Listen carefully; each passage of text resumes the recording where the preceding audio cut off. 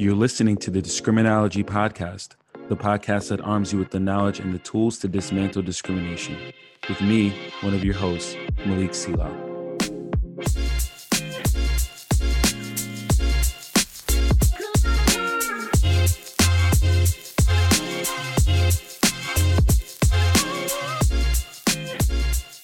All right, what's up? Hello, hi, welcome back.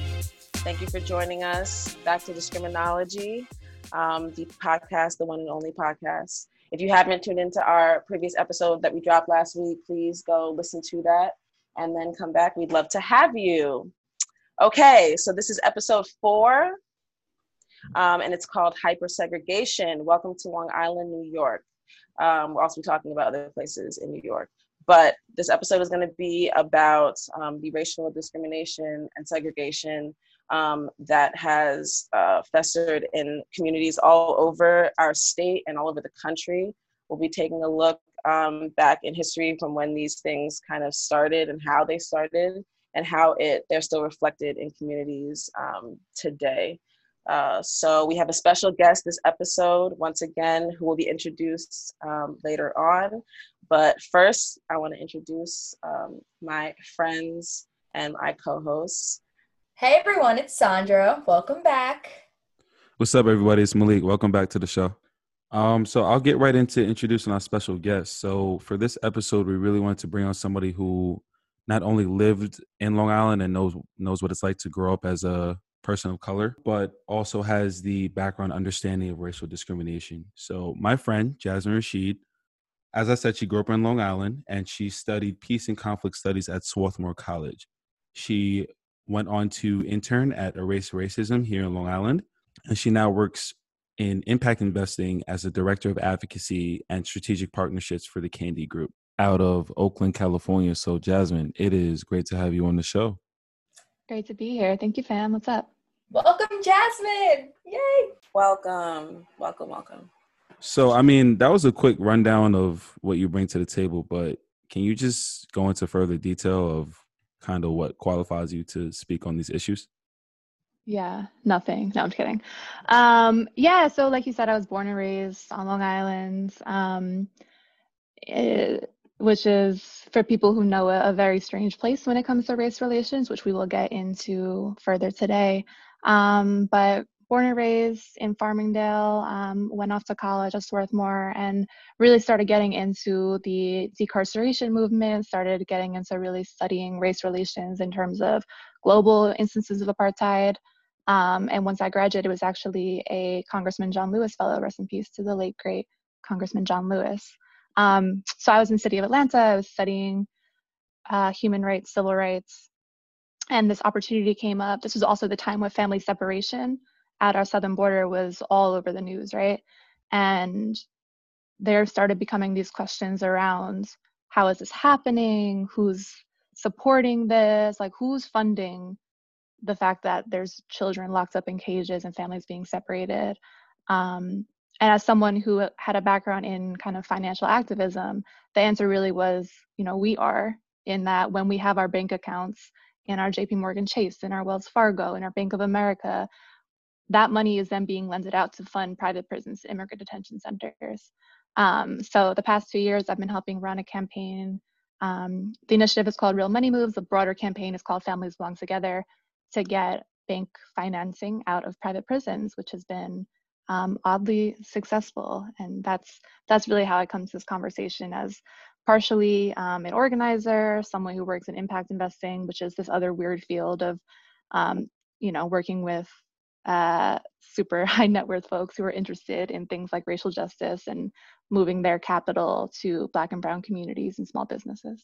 And we can't forget to mention that Jasmine was one of the focal points in organizing, alongside of Malik and I, our first Black Lives Matter protest in Farmingdale. Yeah, can't forget about that. That was a dope experience. I haven't been back to Farmingdale in years, and then when I did come back, I was quarantined with family, and the uprising started happening, and Malik reached out like, all right, you're back, we have to do something. And bam, now you guys are out here continuing the work, and I am honored to continue watching you guys on that journey. So let's dive right in. So it's clear, we all know it, that there's segregation still on Long Island. So let's get right into examples and let's start the discussion. For sure. Yeah. So it's interesting because I think that there's this misconception that in the North, in New York, right, like our relationships are better than if we were in the Deep South or the South, which just has never been the reality of this. Long Island, Nassau County, and Suffolk County. For folks who don't know, Long Island is 4 counties, Nassau, Suffolk, and technically Queens and Brooklyn, but for all intents and purposes, when we say Long Island, we're talking about Nassau and Suffolk. Consistently in the top 10 most segregated places in the country, right? And so you see it today, right? Seeing is believing. If you're on Long Island, you can get in the car, or if you're not, you can go on Google Maps and you can go to the intersection where Garden City meets Hempstead. So Hempstead, we look at the school district, it's 2% white, right? 98% people of color. Well, Garden City is like 90% white. Median property value of Hempstead, again, historically Black and brown, somewhere around like 300,000. Garden City, which is historically white, we're pushing like 800K, a million. So because our schools on Long Island are funded by our property taxes, that means that white students at a school like Garden City, they get to have upwards of $6,000 more per student invested in them compared to students at a school like Hempstead, Black and Latino students. So majority white schools, majority white neighborhoods are better resourced. Even from things like they have more advanced classes. And it's this very, very clear cycle in which you see housing discrimination, which causes segregation in schools, which then influences education and opportunities for college, which then leads to what kind of jobs can you get? And then jobs leads to income, right? And then from income, we get back to housing options. So it's a cycle to me of housing, school, employment, and so on and so forth. And I want to note that the racial wealth gap isn't unique to Long Island, right? Like this is a national issue where the income of Black Americans is like 60% that of white Americans, but the Black wealth is like 5 to 7% of white people today. And that's because of what we call generational wealth, which we can attribute almost entirely to the mid-20th century federal housing policies. And that's what makes Long Island unique, is just how deep those federal housing policies really run in the very formation of Long Island itself. So, Jasmine, can you talk a little bit about maybe if you have some detail, or we'll talk a little bit more about how you saw this or experienced this, maybe growing up in the neighborhood that you did, or maybe going to the schools that you did when you were a young kid. Can you recall how this maybe would have affected you personally?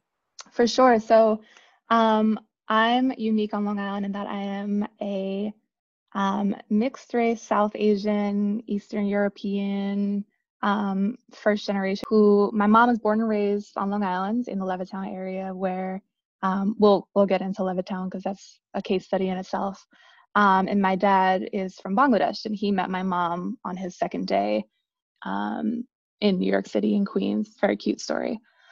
But they had to come back to Long Island to look for housing because my mom's parents were there, and they had started looking in places like Merrick, which again has been trending in the news recently because of White Lives Matter protests, so on and so forth. But they tried to look for housing in Merrick, and it became very clear very quickly that they were steered to the Black and brown areas, right? So near the highway. They said there just were no openings in South Merrick where they were looking. They were pushed to the north. Obviously, you guys know how the story ends. I ended up in Farmingdale, more specifically North Massapequa, which is how I went to school with these wonderful people, Malik and Sandra. But still, it's a school that's, overwhelmingly white, Italian, and Irish. And then South Farmingdale is predominantly Latinx, and then basically everyone who's coming from North Amityville is Black. And so while we went to a diverse school, it was segregated within the school because these kids are coming from very different income levels, very different lived experiences and backgrounds, and just where they go home to. And within the school being run by predominantly, or I would say almost all white teachers, administration, you really saw how there was a hierarchy, so that people who were in the school, if they were people of color, they felt like, and this is speaking from my own experience, but you feel like at worst an outsider and at best a guest, never actually integral to the community. Yeah, Jasmine, you brought up that your parents were steered to the Black and brown communities. For our listeners that aren't really aware or familiar with racial steering, can you just kind of elaborate on what that is and how that came to be? Because it sounds very illegal. Mad illegal. It does sound illegal, doesn't it? I'll take a step back and I'll go into some of that federal housing policy that really set the stage for what we call racial steering by real estate agents. So, all right. Well, with that, first of all, I want to note that we'll often talk about the history of Long Island. Long Island's history started before white people. And that's a fact that I didn't learn until I was much older. And it's why we have towns like Massapequa, Merrick, Setauket, Rockaway, Canarsie, Manhasset, Montauk. Like these are all the names of indigenous tribes in the 1600s until I believe the mid 1600s when European colonizers came and bought the land from them, but they didn't actually know the land was being bought. It was a whole scam. And so they were pushed off Long Island, but we continue to keep their names.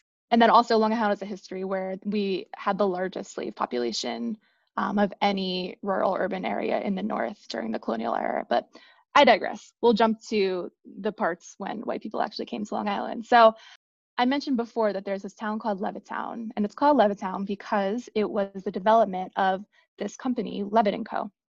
So during the 1950s, the government, the Federal Housing Administration, subsidized home in the suburbs. At the same time as in New York City, it was becoming more people of color because there was the Great Migration happening and Black folks were coming up north to Manhattan and Brooklyn. So we saw something called white flight, right? And that's where white families could come to developments that are brand new suburban American dream homes like Levittown and purchase extremely affordable housing under the condition, and I wrote this down so I don't get it wrong, that they didn't sell or lease to, quote, those who were not members of the Caucasian race. So this was post-World War II. This is where the GI Bill only benefited white service members too, so they're getting all of these federal subsidies. And essentially those restrictions where they couldn't sell or lease to non-white people was what we call restrictive covenants. So that's happening in the 1950s, 1960s. It's not until 1968, which again, if we think about it, like our parents and their parents, like this was not that long ago. So 1968 Fair Housing Act passed. In the meantime, Black and brown people who were trying to move to Long Island were restricted to certain neighborhoods and had to pay more for their homes. And so we then saw what's called redlining, where a federal agency marks off areas where Black people live and then refuse to insure mortgages in those areas. So we see this happening, right? So these white neighborhoods are getting increasingly white, Black neighborhoods getting increasingly Black, and the money from the federal government is only going to one of those, which is the first. Fast forward to the late 60s, and technically Black people are legally allowed to buy in places like Levittown. But what Malik mentioned before, there's this thing called racial steering, which is when real estate agents just won't show houses in the area to folks who are looking to move into a place that is segregated. And they'll just claim that there aren't openings or that it's out of their price range and banks won't give them loans. Sure, but for argument's sake, Black people could still technically move to Levittown. However, and I'm sorry that I'm like thing after thing, but it's just the cycle does not end. And there's this book called The Color of Law that I think folks should really check out because it lays this out really, really compellingly, is that while this is all happening, white families have bought those houses for like $100,000, right, in the 50s and 60s in today's money, which could have easily been afforded by any Black working class family at the time. But since then, the homes have appreciated in equity, which means that in just 2 generations, the worth of the houses have tripled. So that's what I've referred to before of generational wealth that can now be passed down to white children. So even, for example, if today we're all growing up in the same neighborhood, and a Black family has a greater household income, they're still going to have less wealth than a white family because of that generational wealth and because property and housing was able to pass on for generations. So that's how wealth was lost through these policies, even though they were only technically legal for a short period of time. They still have ramifications in what Long Island looks like today. It's a cycle. All this is a cycle. And this is what causes these types of things, racial steering, redlining, housing discrimination, et cetera, to continue. And so I was just going to jump into my little anecdotal, thing about New Rochelle, where I grew up. For those of you who don't know, New Rochelle is a suburban city in the county of Westchester, which is right outside New York City. New Rochelle is 7 minutes from the Bronx. So it is, and due to the same things that Jasmine kind of alluded to when she was talking, due to racial steering and redlining, these were pushing through New York City, Black people pushing through and north of New York City, and, ended up in New Rochelle. And so New Rochelle, in comparison to definitely in comparison to other cities in Westchester County, is considered one of the, more diverse cities because places like Chappaqua and Peaks, these that are further up north in Westchester, closer to upstate, not as diverse, very segregated. But New Rochelle definitely has a mix as far as population goes. I went to public school my whole life, and my high school is very big student population and a very big mix of students. However, these kind of things still, in terms of racial discrimination in housing and redlining, racial steering, do happen in New Rochelle. And where I actually grew up, my house is right up the block from where the Lincoln School used to be. And the Lincoln School is famous. If you don't know about it, I would suggest you Google Lincoln School, New Rochelle, and the history, it'll all come up. It was the reason why a lot of historians refer to New Rochelle as Little Rock of the North, because this was a big Supreme Court decision that dealt with integrating public schools that followed the famous Brown versus Board of Education case in 1950. So this was 7 years after that court case decision to integrate public schools. And Lincoln School was an elementary school that was on Lincoln Avenue that was predominantly 94% Black. And when this federal law passed, the school obviously became integrated. However, the white families that were living in the neighborhood where Lincoln School was located were not pleased, to say the least, with this integration of this school. And so they pretty much, it wasn't an uprising traditional sense. It was, a legal uprising. They filed lawsuits and things of that nature to maintain the segregation of this neighborhood and of this school.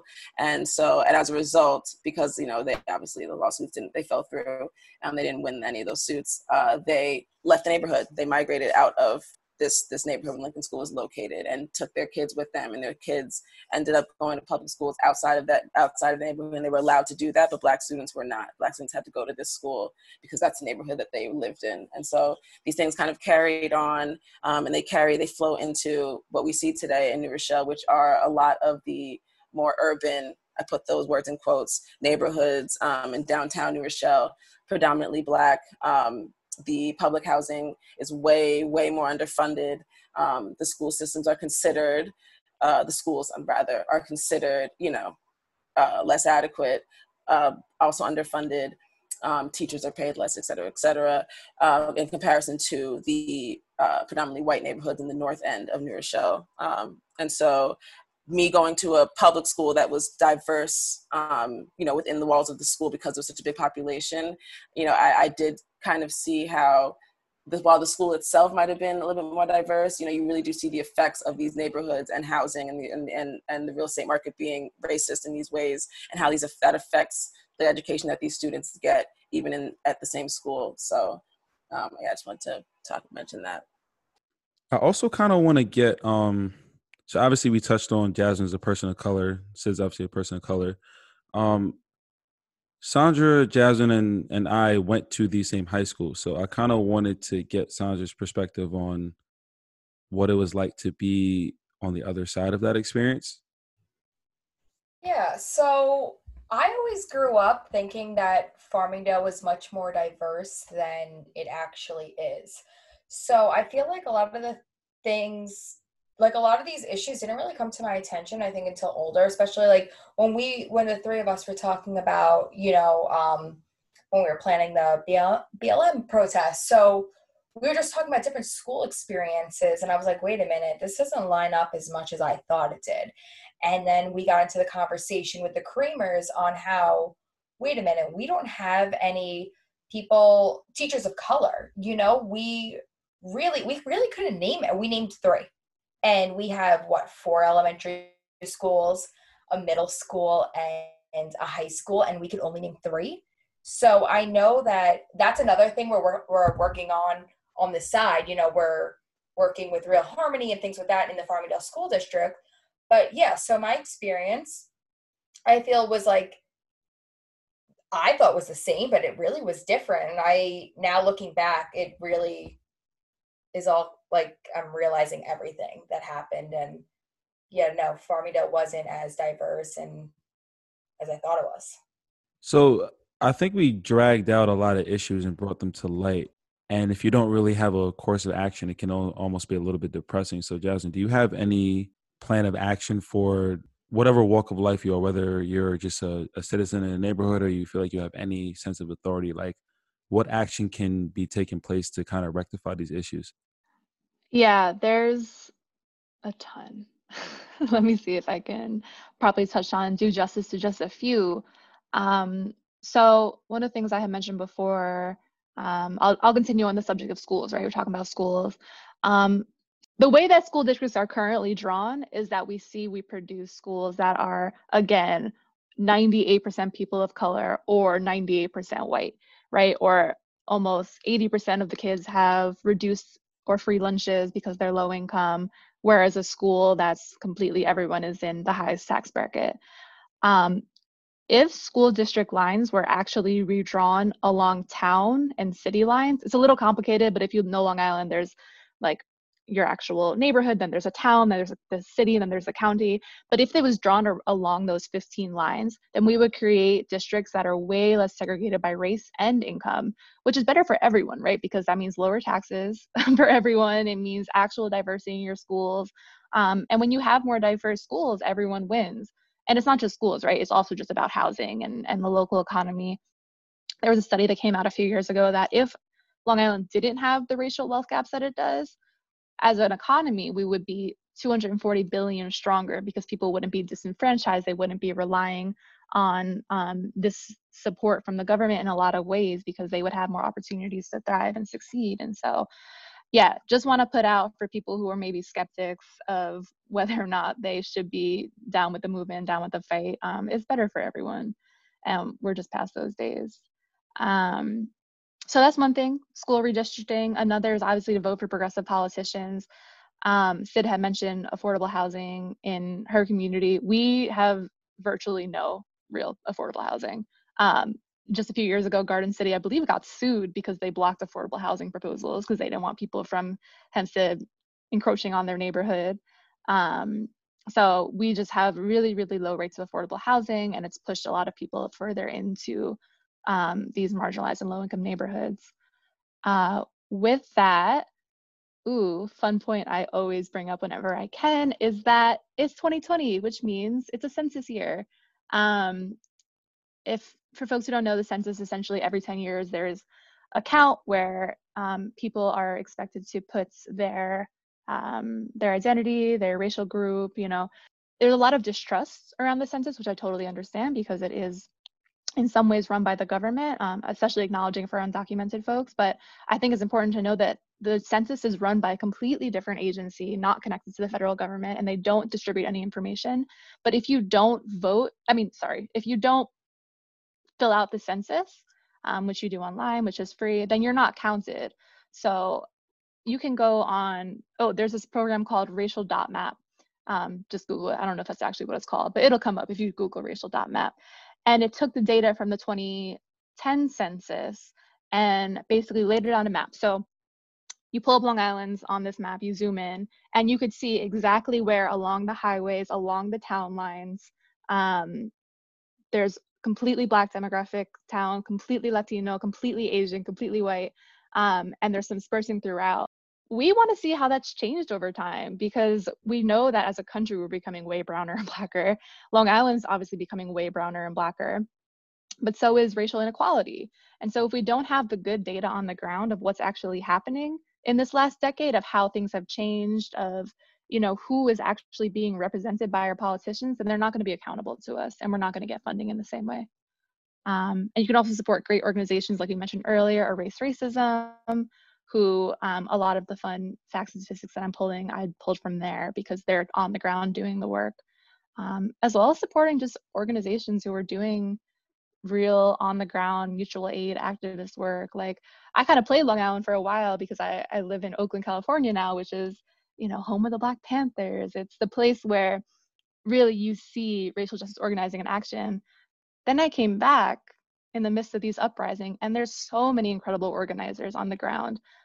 Folks may have seen that there's this woman, I believe her name is Jennifer McLegan.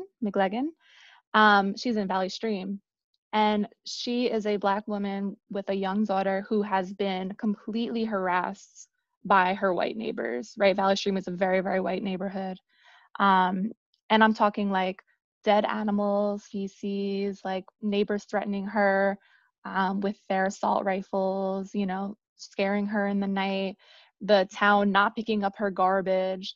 And folks showed out, like the community, the Black and brown communities of Long Island, the progressive white folks and activists have been showing out and supporting her every day for weeks. I've been following it on social media and trying to learn more about the activists and educating myself about the folks who are from where I'm from and are really on the ground doing the work to make Long Island better and aren't like me and just ran away. So that includes people like, again, Malik and Sandra, and people who stayed in the community and are now making sure it's better for the next generation. That's really our goal, because we need to start somewhere. And I always say, I think starting with the school districts is the best way to start. So when I was looking into the Newsday investigation, I found something that was completely alarming. So Long Island has 291 communities, and most of its Black residents live in just 11. So again, going back to that, we need to start somewhere, and we got to start with the communities, and we're going to start with the school districts. So, okay, so Jasmine, elaborate a little bit on whether or not you think these issues of racial steering, redlining, you know, racial discrimination in housing are getting better or worse, the same. Elaborate. Yeah, I mean, listen, I do the work I do because I think fundamentally I'm an optimist, right? Like, I want to see things get better. Man, Long Island is just, the reality is we have twice as many extreme segregated schools now than we did a decade ago, right? Like, segregation, housing segregation, in terms of the populations of our school is actually getting more severe as time goes on. And you can still see too, right? Like, let's take the COVID pandemic.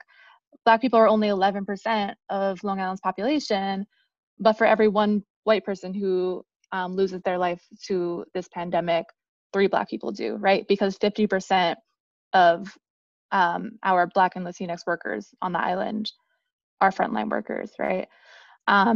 So all this to say, we're definitely seeing a trend, and the nation is really starting to pick up on what's going on Long Island in terms of those pieces that you just mentioned. There was a New York Times article last year called "The Jim Crow South? No, Long Island Today," which is really embarrassing. I don't think anyone wants to be associated with the Jim Crow South, but again, you know, I think that there's still a lot of deep-seated fear and distrust among our different racial groups. We are a community that was deeply affected by 9/11, obviously, so there's always been a fair amount of xenophobia, a fair amount of racism. But the instances, like when we say words like racial steering, it really isn't just about like the experience and anecdotes of people of color in Long Island. So in 2019, there was a Newsday investigation, and essentially Newsday put a bunch of its reporters undercover, white and Black and Asian and Latino reporters undercover, set them up with mics, and then went to hundreds of real estate agents. And what they found was that white buyers got an average of 50% more listings than Black buyers, right? And some agents declined to do business in areas that had minority populations. And if you go on newsday.com, they made this investigation open to everyone. It's not behind the paywall because it's just so jarring and staggering to listen to some of these recordings and this language by the real estate agents saying things like to the white people who they think are buyers who are actually undercover agents, see who the moms are that are hanging out at the corner store, follow the school buses. Like, you wouldn't want to go there after dark. Like, they're not using the explicit racial language, but you still see time and time again these kind of dog whistles about why they won't show white people housing in predominantly people of color neighborhoods or vice versa. So I would really, really recommend folks check out that investigation and all the compelling evidence that's come of this problem that still exists in our communities and continues to shape who our neighbors are. It definitely sounds like a good homework assignment to encourage our listeners to check out that article. I think that was the whole goal of this episode, was because, you bring up modern day segregation. That's kind of has some shock value to it if you speak to the average person. So I think all these things kind of help validate that, as you said, this isn't like an anecdotal thing, or this isn't like, oh, this is how I feel about what's going on. Like, no, these are the statistics. Like, this is the breakdown of the community. Yeah. It's very black and white. Oh, it's facts. Straight facts. I definitely learned a lot. It was great to have you back in the fold with us, and to work together again on something of substance. You're saying we don't work on things of substance when we're just talking and hanging out? Oh, there we go. Snap. Much substance as a protest and a educational podcast, but substance enough. That's a lot of substance. Jasmine, thank you so much. Thank you. And for dropping so much knowledge. This was amazing. Thank you. And now we can't wait to have you back again, because we got you once, we're going to get you again. I got you. All right. Thanks, guys. See you later, Jasmine. Later, Jasmine. Bye. Thank you for listening to the Discriminology Podcast. Be sure to subscribe and to follow us on Instagram at Discriminology_podcast or on Facebook at Discriminology3. Until next time, peace.